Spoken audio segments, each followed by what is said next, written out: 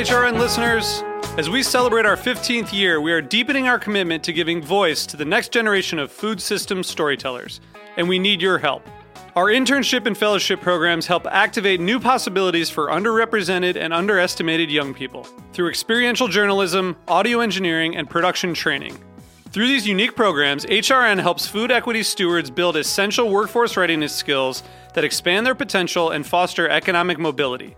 Please consider supporting these critical programs.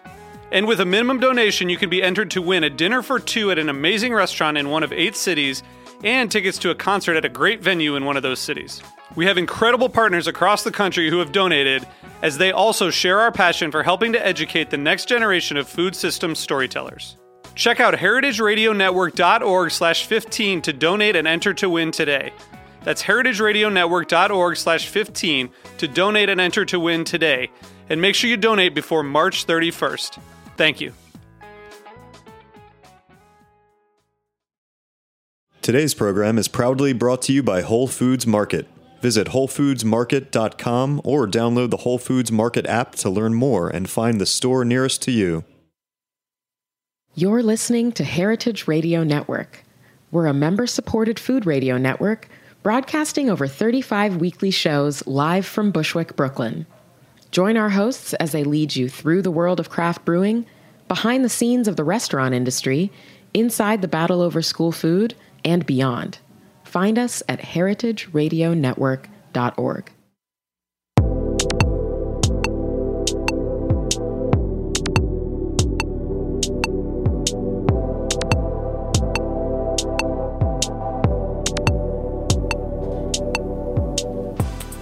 Hello, welcome to Japan Eats. I'm your host Akiko Katayama, a food writer and the director of the New York Japanese Culinary Academy, which promotes a deeper understanding of Japanese cuisine in America. We are broadcasting live from a studio at Roberta's in Bushwick, Brooklyn. This show is all about Japanese food and food culture. We see sushi at every deli and supermarket, but what is beyond the sushi? We hear dashi ramen izakaya, but what exactly are they? Japanese food is still a mystery for many people, and I try to demystify this program with my co-guests. And my guest today is Elizabeth Andoh, who already joined us 3 times on episode 18, 61, and 83, and talked about the essential elements of washoku, the unique concept of ichimoku zenshoku and tsukushi kondate, and Japanese tsukemono pickles, and I learned so much from her on each episode. And Elizabeth is a food writer and a Japanese cooking instructor based in Tokyo, and she has lived in Japan since 1966. And she runs the culinary art program called A Taste of Culture, which offers a great opportunity for non-Japanese people to explore Japanese culture through its food. So check that out if you have planned to visit Japan.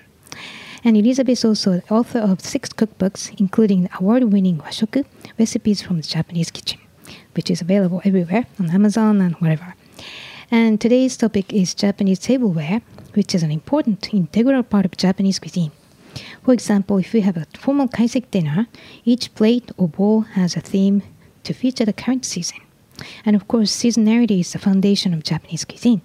So today we'll discuss unique philosophy of behind Japanese tableware, different materials, shapes and prints, and how to use them, and much, much more. But before we start, Japan Eats is available on Heritage Radio Network website, as well as on iTunes and Stitcher as podcast. So please go to iTunes and Stitcher and subscribe to Japan Eats, and please write a review. We appreciate your feedback. Also, if you have ideas about the topic of the show or show guests, please let us know, and you can email us at japaneats@heritageradionetwork.org or kikokatayama.com. So now let's start our conversation with Elizabeth Andoh. Hello. Thank you. Yeah, welcome back. Thanks. So what's the reason for you to came back to New York this time? Various. I often come back in the fall, and today, suddenly, New York has turned to fall weather. When I first arrived, it felt like summer, and I wondered if I had come at the wrong time. Or maybe you brought the fall. Maybe I did, because fall has such wonderful tableware. among other things. Right. There are special dishes, but the themes, everything about the seasonality of fall, the Japanese often say that the fall is the most delicious time of year. Aki no mikaku, it's the time where all the really good foods are there. And interestingly, some of the chief foods have very special tableware that's intended only for that food. Okay, so we're going to go into various those things. So the history of Japanese tableware goes back, I heard, to the 6th century, and the nobles and riches developed unique designs and styles. And also tea ceremony contributed to refining the Japanese tableware as well. So before we talk about them, Right. How do you describe the typical Japanese meal compared to the typical Western meal? I think one of the biggest differences is this notion of okazu, the numerous dishes. Typically, at least in America, and I think most Western cuisines, you find a single plate and lots of different foods are sort of heaped on top of it in no particular order or pattern. There doesn't appear to be any significant guidelines for how it gets done. In Japan, very often, each food is going to have its own vessel, and it's going to be chosen to highlight the food, to make it attractive and actually easier to eat. And they're arranged in a fair amount of space, often organized on a tray, but there are going to be lots of little dishes instead of one dish with lots of things on it. So I think, typically when we talk about Japanese meal, we say ichiju sansai, which I think goes back to Muromachi period of the 14th to 16th century. So basically one soup, and 3 dishes accompanied by a bowl of rice. And I think that's the foundation. That's why. And then when I grew up, I was asked to set the table, and the miso soup on the right, and the rice on the left, and the gazu or the entree and the side dishes in the middle, somewhere scattered around. And also there's order. You have to dip your chopsticks in the miso soup at the beginning, so that the chopsticks get wet, it doesn't stick to the rice, and the rice doesn't, stay on your chopsticks. Right. And also drinking, if your throat is dry, your mouth is dry, it's very hard to taste food. And so unlike a Western table, again, where there's a glass of water there and you can take a sip of it, shiru or liquid is often just to wet your mouth, to also get ready to be able to taste other things that are there. But when I first went to Japan, clearly there seemed to be a reason why things were set the way they were, although it didn't make a whole lot of sense to me at the beginning. And this notion of kamiza, the exalted location, as the lower left, and that the rice bowl always had to be there because that was a sign of respect for rice, the people who grew the rice. And it didn't belong on the right-hand side. It seemed to me to be more logical to put the rice on the right, and I was always corrected. It was brought to the left, and the soup was always to the right. And truth be told, table setting is a bit of culture, and any culture is what the people who practice it decide it's going to be. People ask why, and the answer is because. Right, interesting. And I didn't know that, kamiza, rice is respected.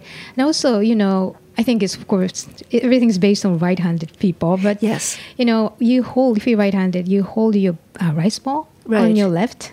And then that's kind of, like a holder. When you reach with a chopstick, you may drop something. So rice bowl catches whatever you may drop. That's true. That's another difference that I hadn't realized until you mentioned it just now, that the Japanese actually hold the rice bowl and hold the soup bowl in their hands while they're eating, whereas in a Western table, the dishes stay put on the table, and you take with your knife and fork and you bring it to your mouth.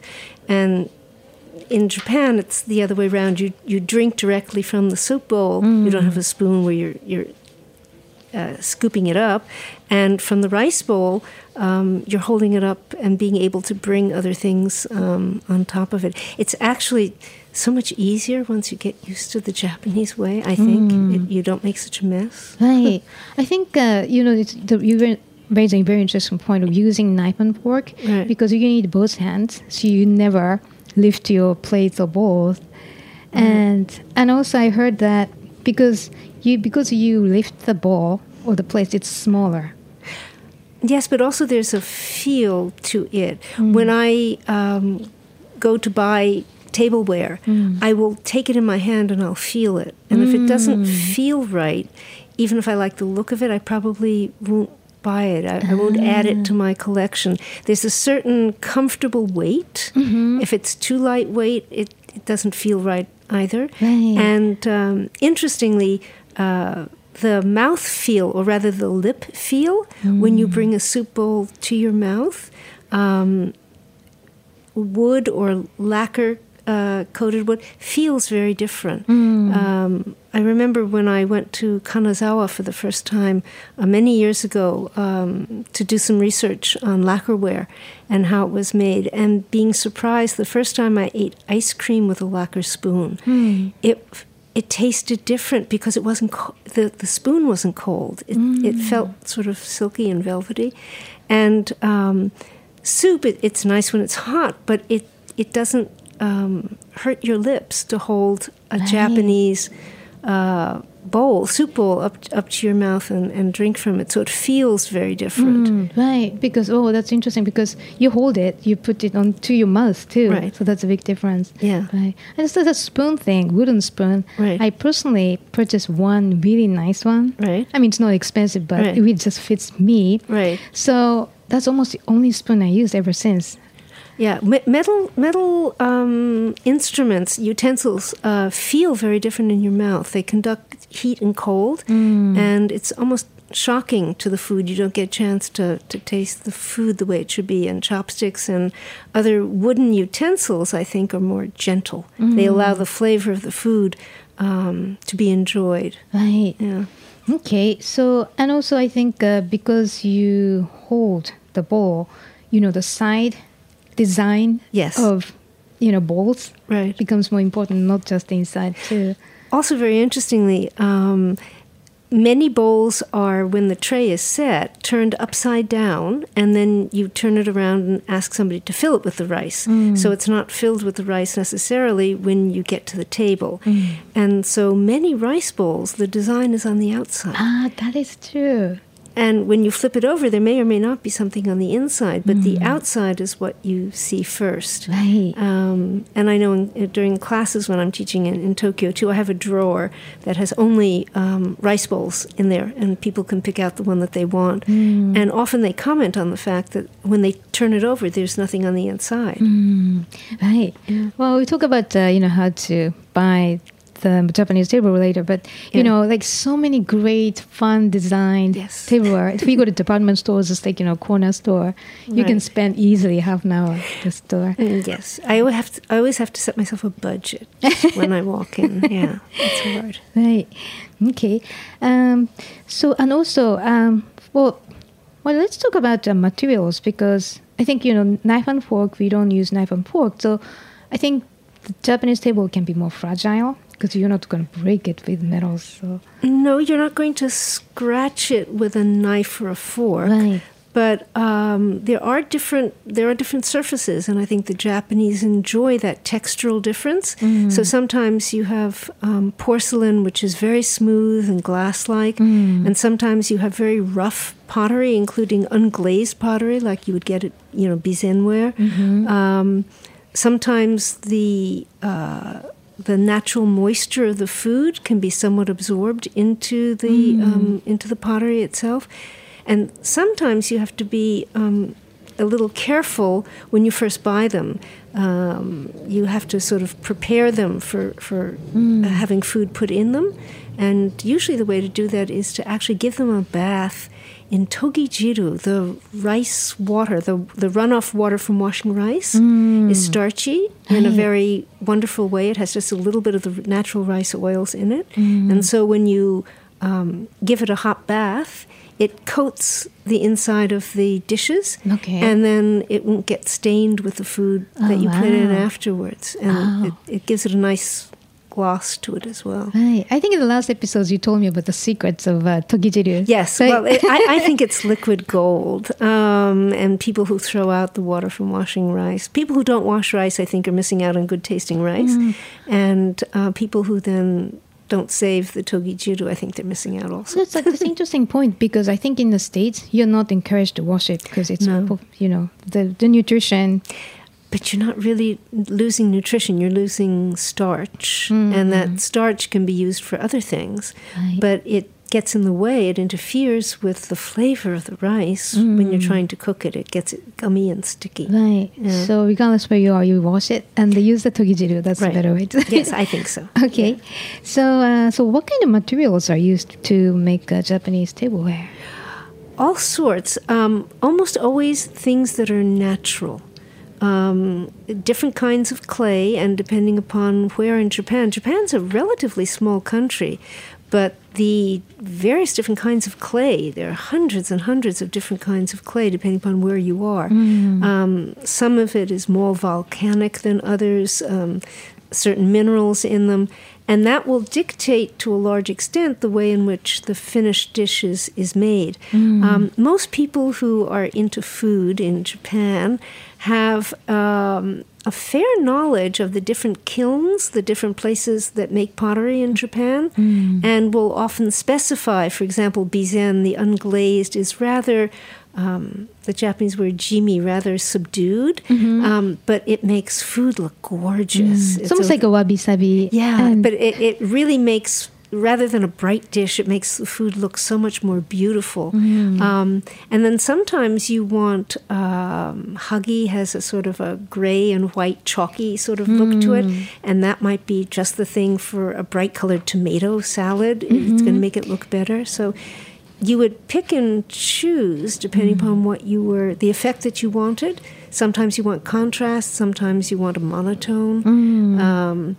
And different textures, different colors, all through different clay that's available.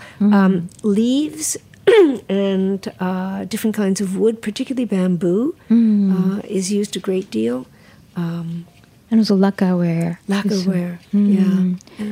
So, yeah, I went to see, demonstration by lacquer, the craftsman. Right. It's amazing. Truly amazing. How do people figure that out? I mean, there are so many processes. And the lacquer itself is like sap from a tree, and it can be very irritating to your hands. So the people who first followed through on that idea, I mean, they must have had itchy hands and all sorts of other problems, but realized that it was worth doing again. I'm not quite sure, but it's amazingly durable.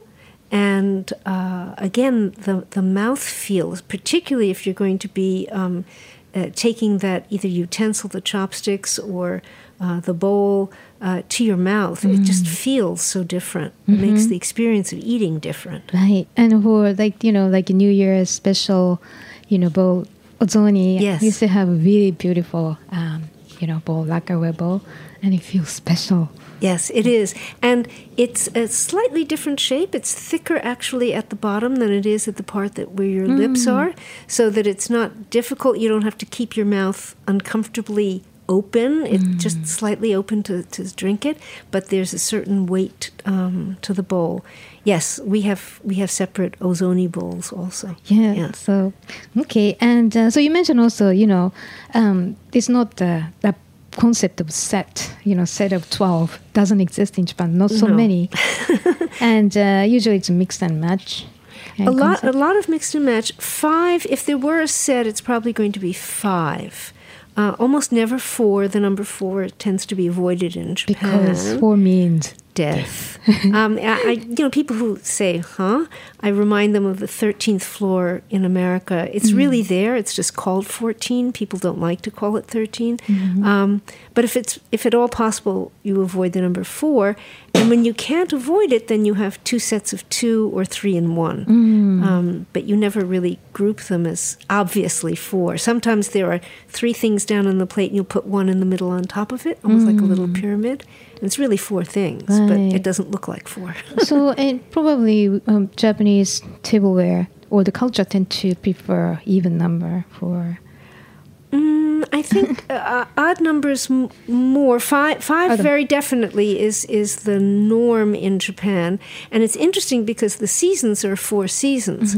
So there are many pieces of tableware where the set are different motifs from each of the seasons, and there's only 4 of them. So what are they going to do with the 5th? Various different ways of accommodating that. So I meant odd numbers. Yeah. So, I think that's interesting because, the otoso, New Year's cups never be 4. No, they're only they're 5. 3. So usually at New Year's, it's the shochikubai, the pine, the plum, and the bamboo. And then you've got tsurukame, the symbols of longevity, the tortoise and the crane. And so the combination is 5, but it's the 3 friends of winter. And then you've got the 2 sort of special celebratory ones that are set of 5.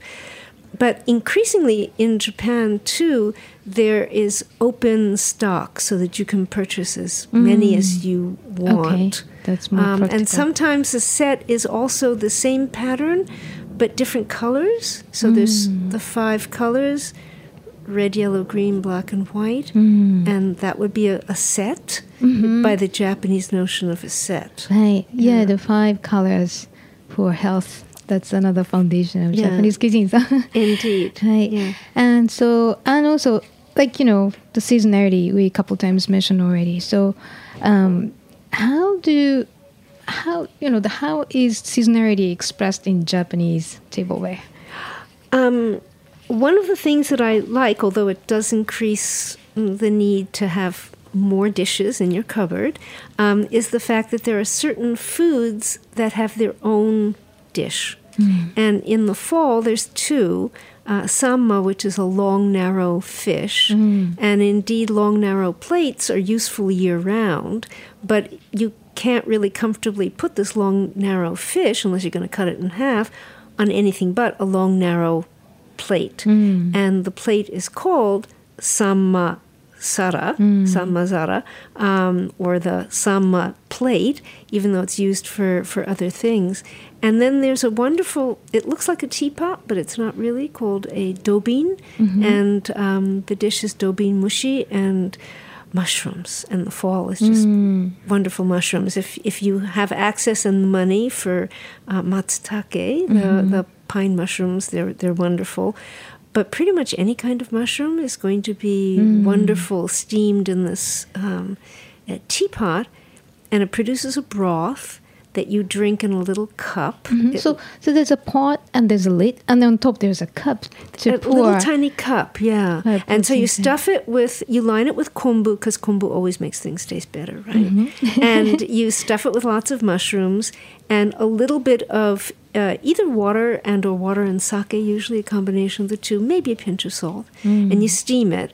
And as you're steaming it, it produces a liquid, and you drink the liquid. The broth is delicious. And then you can eat all the bits and pieces out of the pot. Afterwards. Right. And some people put seafood in there, some people put chicken in there as well, but just mushrooms are wonderful. Like you said in matsutake, it's in the season. It's like a truffle of Japan. And when I see dobin mushi, oh wow, it's fall. Yeah, it really is. And I just switched over my kitchen culture page on my website, and if people go there, they can download a recipe for it. Oh, really? So if you go to tasteofculture.com and look at the kitchen culture page and click on that, you'll see a lot of information about dobimushi, including some pictures of different ones. And then there's a recipe you can download for Cool. it. So I'll put the links on our show page. Good. And I think I want listeners to see what dobimushi is. Pretty much the summary of Japanese food culture. It's wonderful. It's absolutely wonderful. So other thing I think is unique about Japanese concept, that's, the plating of, it's unique. Like, I think I started to see in Western sales a huge plate, and just on the one side there's a little bit of appetizer, the kind of plating. Right. So the notion of nothing being something, and making that part of the design, the Japanese refer to it as yohaku, and it's not filling the plate. It's almost what's not filling the plate is as much a part of the central design as anything else. In the formal kaiseki meal, there's a course, the hasun course, where typically there's just 2, possibly 3 things that are located in this larger space, but it's so hasun, basically the name hasun is a measurement 24 centimeters, and I think like 4 inches, a square. Right. It's a square, right? Yeah, it's a huge plate, but only place only two things. And usually it's something umi no sachi, something from the waterways, and yama no sachi, something from the land. Not always one than the other, but usually one is upper right and the other is lower left, and the rest of the space is not filled. So it's the positive use of negative space. And I think that it was very intriguing to a lot of Western chefs, and they played around with it. Right, because if there is a black, you have more of a white, the same idea of there's a blank, you understand there's something there. Right. And some people think it's because there might be a design on the plate that you don't want to cover with food so people can see it. That's rarely the case. This notion of yohaku, of this negative space being used positively, is nothing filling that space. It's the fact that it's blank that makes it attractive and makes the food, your eye look more at the food and appreciate it for what it is. So maybe that's minimalist, less is more. I think idea. so, yeah. And also, one thing that, like if you just have a sashimi, depending on where you go, what kind of, how many dishes, how many pieces of fish you have, there's a flow of, how do you cut it and how make a flow, or just not centered around or scattered around. It's almost like a landscape. And typically things are going to be higher, taller in the back and lower in the front. And I guess you could liken it to, especially if it's fish, a stream swimming in the foreground. Right. And you've got maybe a hill or a grassy mound in the background, maybe even a mountain, depending upon how thinly you can slice your daikon and make it into one of these very tall mountain-like mounds and not have it fall apart on you. There's a skill to that, but it's hard to describe on radio. Well, it's, there's a word shake, right? Shake is like you can't own that view, but you see that view from the nature as if it's yours. Yes. So it's kind of summarized on the plate, like, the higher side looks like a mountain, and the lower side is like ocean. That kind of things really summarize on. It's also interesting that there's a particular point of view, and that point of view is the person who's eating. It's not symmetrical.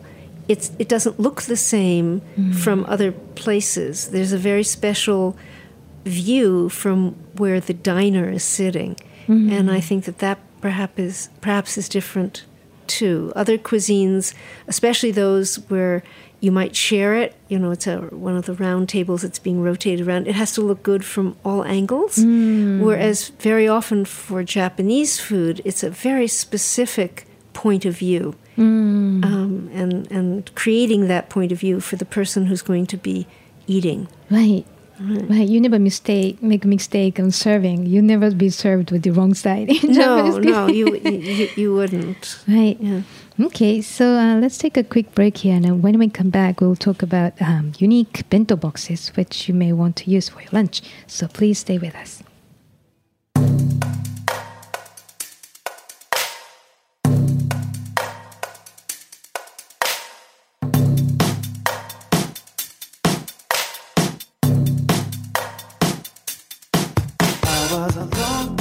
Today's program is proudly brought to you by Whole Foods Market.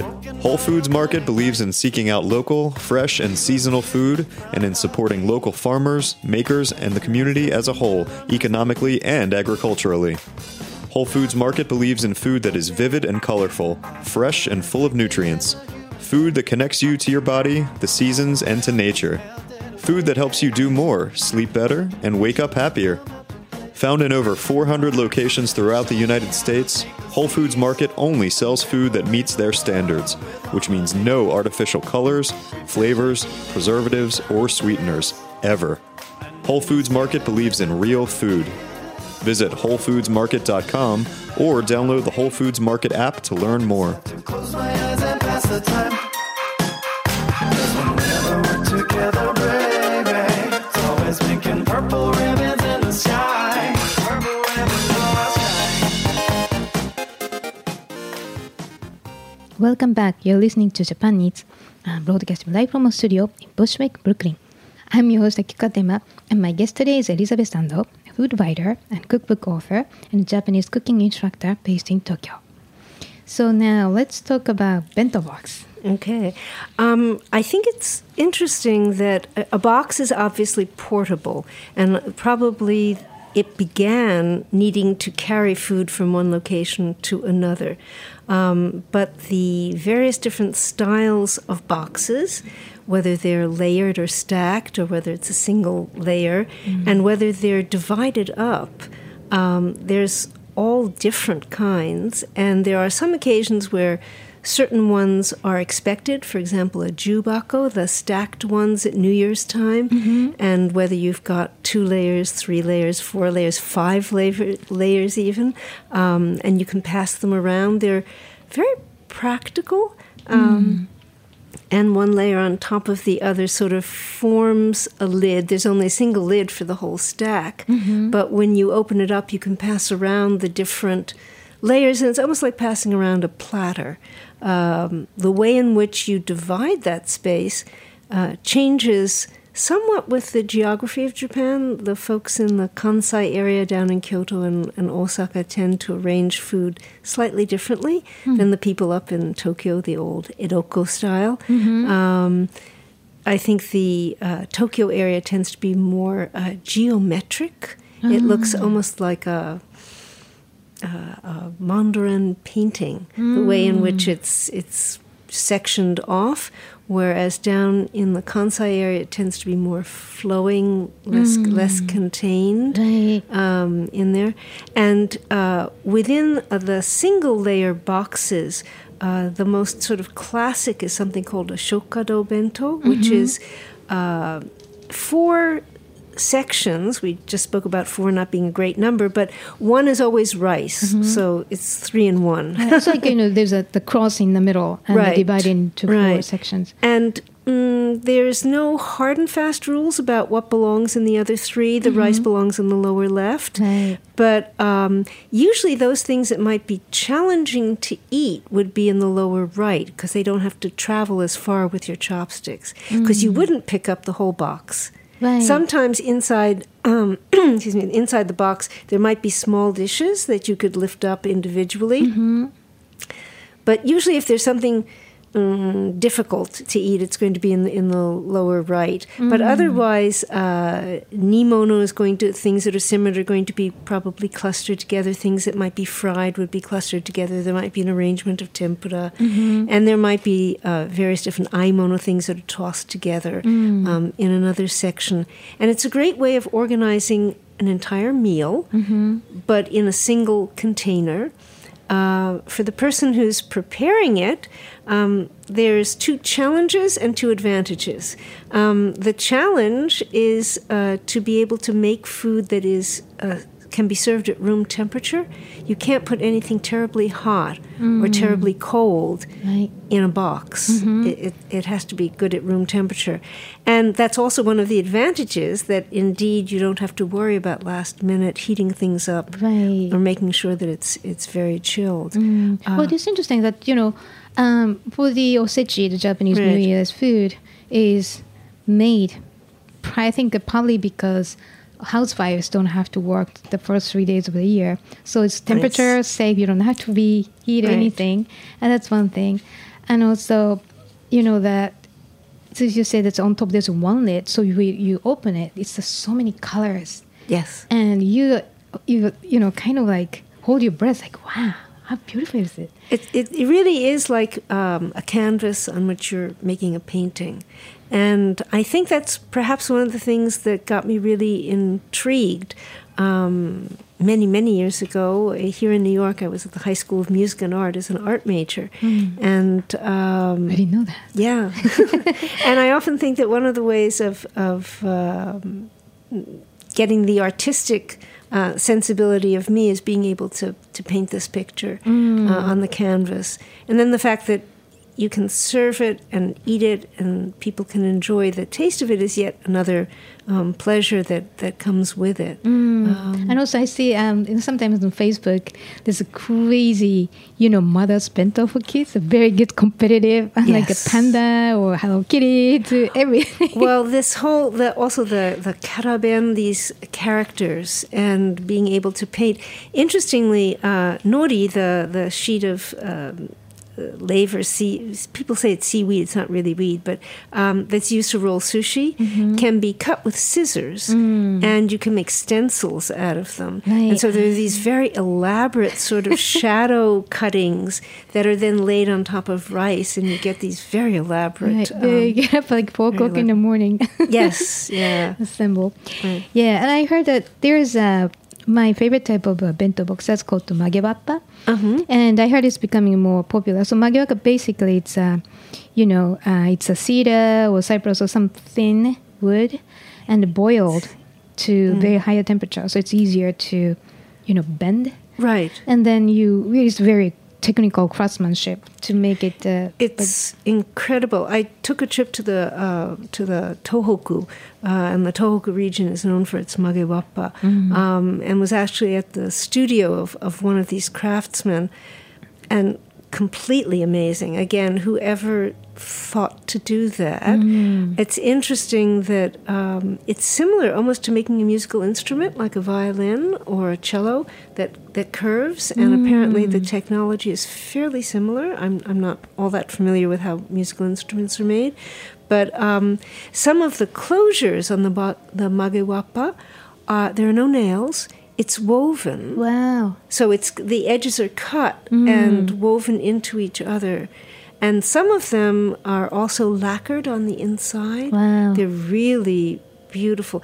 And slightly high maintenance, but definitely worth it. You have to be sort of careful. They're not something you can put in the dishwasher. Right. Never. And not even the rough side of a sponge. You'd have to be fairly careful with it. But they're gorgeous. And the aroma, I'm so glad you mentioned that.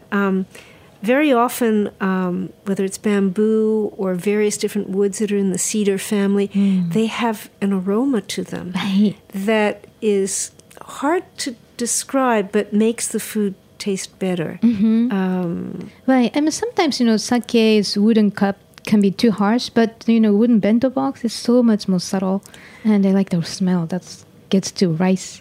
Yes. And in the old days, there were woven reeds for bento boxes as well, especially in the summer, to allow air to get through. Okay. And there's all sorts of wonderful paraphernalia sold nowadays for bento boxes, and also the cloth to wrap them in that then becomes sort of like a placemat afterwards. Yeah. So this is kind of a slight deviation, but one of the main items for bento is onigiri, right? Yes. And then lately there's a crazy invention called onigirazu. Right. Do you know what it is? It originated in manga, the world of manga, and Cooking Papa was the manga, and it's a comic book about a single father who was making lunches for his kid. And rather than, I'm not sure it really takes any less time and effort, but he spread out a sheet of nori, and he placed some rice on it, and then took the edges and folded them over, pressed it down to make a little package out of it, and then cut it in half. And when you do that, it looks almost like a sandwich. Right. And instead of bread, you've got the nori on the outside, and then you've got your filling on the inside. They can be very elaborate, and really interesting designs can be made depending upon the angle at which you put the rice to the square of the nori. And So how you actually, do I gave one to my friend, and I saw, the whole family using it, so I got one for myself. Wow. And it's really, I think the advantage is your hands are not so sticky with rice pieces of rice. Right. And then also you can put quite a, bulky, substantial thing and pack it so nicely. Definitely more rice goes into nigirazu, and the nigiru means to compact, and nigirazu means you don't have to do that, Right. which means you don't have to shape it in your hands. You're still compacting it, but it's instead you're just putting weight on top of it. You're flattening it out. Yeah. So I think it's, for kids who may be interested in cooking, making something, it's just fun to. It's a lot do of it. it's a lot of fun. Right. Yes. So it's onigirazu. So Yes. I should be commissioned by that. But it's really fun. So Right. anyway, so what about chopsticks? That's another important piece. My chopstick collection. Chopsticks are so useful. As a matter of fact, each time I come back to America and I'm presented a salad with a knife and a fork, I just don't know how to eat them. How can you spear a piece of lettuce with a fork and get it in your mouth without getting everything all over you? It's so much easier to pick it up with chopsticks to sort of pluck it.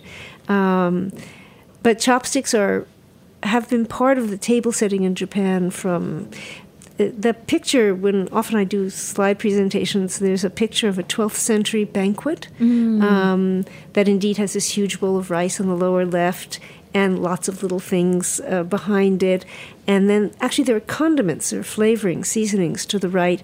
And at that time, in the 12th century, there was still a spoon, but it wasn't for like soup. It was for scooping up things like salt and other condiments that you were going to place on your food.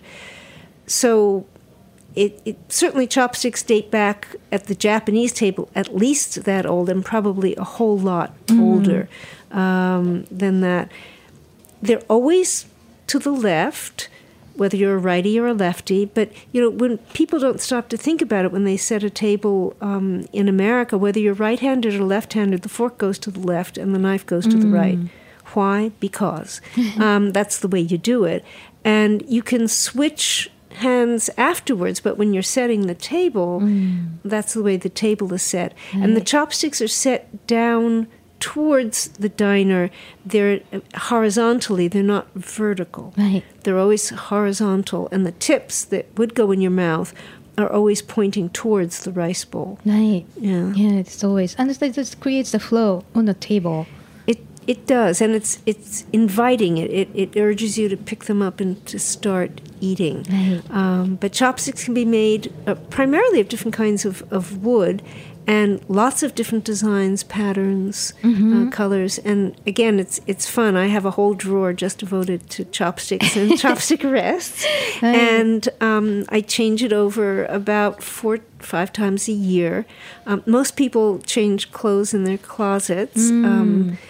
Lots of people, not just me, but lots of people also change over their tableware. How many pairs do you have? Lots. I probably thousands. Probably thousands. Wow. Yeah. But it's fun, especially the chopstick rests during the summer. I have wonderful little slices of watermelon that have a bite taken out of them, and that's just where the chopsticks rest, is where the bite was. Okay. And also I have fans that you could cool yourself off with different designs, and things made out of glass, which sort of, you can imagine ice tinkling and it cools you off. In the winter, I have lots of different mushrooms, different kinds of mushrooms. I have lots of different kinds of fish from different times That's of so year. Fun. Including I have some on a grill that becomes the chopstick rests. So sometimes when I serve the samba fish, I'll serve it with the chopstick rest as well. Yeah, it's a lot of materials like cedar, cypress, and ivory to anything. And last time I went to Japan, I spent literally 45 minutes to pick a pair of chopsticks. There's a specialty shop. Right. And I realized the variation, of course, how you feel in your hand, also how small the tip is. Yes, and whether it's square or round. Increasingly, there are ones that are sort of square at the very end, and they're actually much easier to pick up things that might be slippery. So for noodles and things of that sort, sometimes I'll use the ones that have the edge, the very tip that's sort of square. Right. Also, the length of them compared to the size of your hand. Right. They come in various different lengths. So, by the way, the holding small thing, Right. I really find it most useful when I find the tiny eggshell. And Right. when you crack an egg, I was like, oh Yes. my God, how can I get it? Spoon never works. Never works. Chopsticks. Absolutely. In a second. Right, absolutely. So easy. And the other is olives in a jar. Without having to pour out all of the liquid, you can get into a very narrow, tall jar and just pull out the piece that you want. They're very useful. And they say, I don't know, it's true, Yeah. but that stimulates your brain. I'd like to think so. Right. Okay, so anyways, so many things to talk about, but Right. one thing you cannot miss is how to take care of Japanese tableware. There are some pretty high maintenance items, and unless you're prepared to maintain them, you probably shouldn't. You should let other people buy them and go to their house to eat. Some that require this bath before you're going to be using them, particularly ones that are unglazed or have a sort of a crackly kind of glaze where there's exposed clay. And in order to make sure that the food doesn't stain the dish and that also the flavors don't come through, Right. you do need to give them this bath in oily, starchy liquid. And that will enable it to seal the edges so that Okay. it won't become a problem. And those kinds of dishes also obviously can't go in a dishwasher. Right. Right. Very, so the very bath, hot water. Right. but- The bath is basically the, washed rice. I mean, the leftover. water that's run off from washing rice, and if you don't wash a whole lot of rice and you want something else instead, I would say cornstarch and a little bit of vegetable oil Interesting. in the water. Rice has natural oils in it, and it will take care of it. Others, things like lacquer, if the temperature is too dry, it will crack. And you need to be able to moisten it. And sometimes in Japan, they'll do that by putting a slice of daikon in, for example, a jubako, a lacquered jubako. When you're not using it because you don't use it every day, you would put a slice of daikon or perhaps apple or pear in there, and the natural moisture from the vegetables enough to be able to keep the lacquer from cracking. I didn't know that. Yeah. If you make sushi and you have one of the handai, the wooden tubs, you definitely have to wet that down frequently. Or again, put it in. If you keep it too wet, mold will grow in it. But you do have to be able to monitor it. And so if you're not prepared to do that, you probably should use it as an ordinary bowl. Or you shouldn't be using things that require a whole lot of extra effort. But there are also scratching up. So when I stack them in a drawer or in a shelf in a cupboard, I will often put a piece of cloth or paper in between the layers to make sure that, especially rough pottery, one does not scratch the other. Okay. Yeah. And so this is my last question. So where can you buy Japanese tableware? I mean, here it's hard in the States, but if you go to Anywhere. Japan, you can go. Lots and lots of places. I have everything from handcrafted and Mono Hanako. Hanako-san does wonderful stuff down in Kyushu. She's got a wonderful website. I've got a lot of her stuff. Not terribly expensive. I think very reasonable for what it is. And then I also have the 100-yen shop. And there's a lot of stuff in the 100-yen shop that can work as well. Yeah, I also even have regular supermarkets. supermarkets, yeah. And I would also encourage people to look again at just your plain white round circle and think about it differently. Your plain white plate. Maybe you can break up that space by putting certain things in little dishes on top of it. So in other words, using it as almost as a tray rather than as a single platter. But there's all sorts of possibilities. I often will be sketching something out, and it's a way of helping me organize a menu at the same time. Right. So even if you use a regular Western porcelain white dish, you can plate differently in the Japanese Think style. differently, think differently. Imagine a different way of presenting your food, and think of sort of clustering different dishes and different things together. I tend to use Western style, so I should think about it tonight. Okay, good. Right. Okay, so thank you for joining us again today. Thank you. All right. So, and hopefully you'll be back here soon. I hope so. Yes, indeed. We could talk about all sorts of wonderful things. Right. So, listeners, if you have any request of the topic for Elizabeth, please send us an email. It's JapaneseHeritageRadioNetwork.org, and any other topic suggestions as well. So if you would like to know more about Elizabeth's projects, please visit tasteofculture.com. That's one word, tasteofculture.com. And Japan Eats is live at 3 p.m. on Mondays and always available at heritageradionetwork.org, iTunes, and Stitcher as a podcast. And today's show is made possible by Whole Foods Market, and engineer is David Harsh. And thank you for listening. I'll see you next week.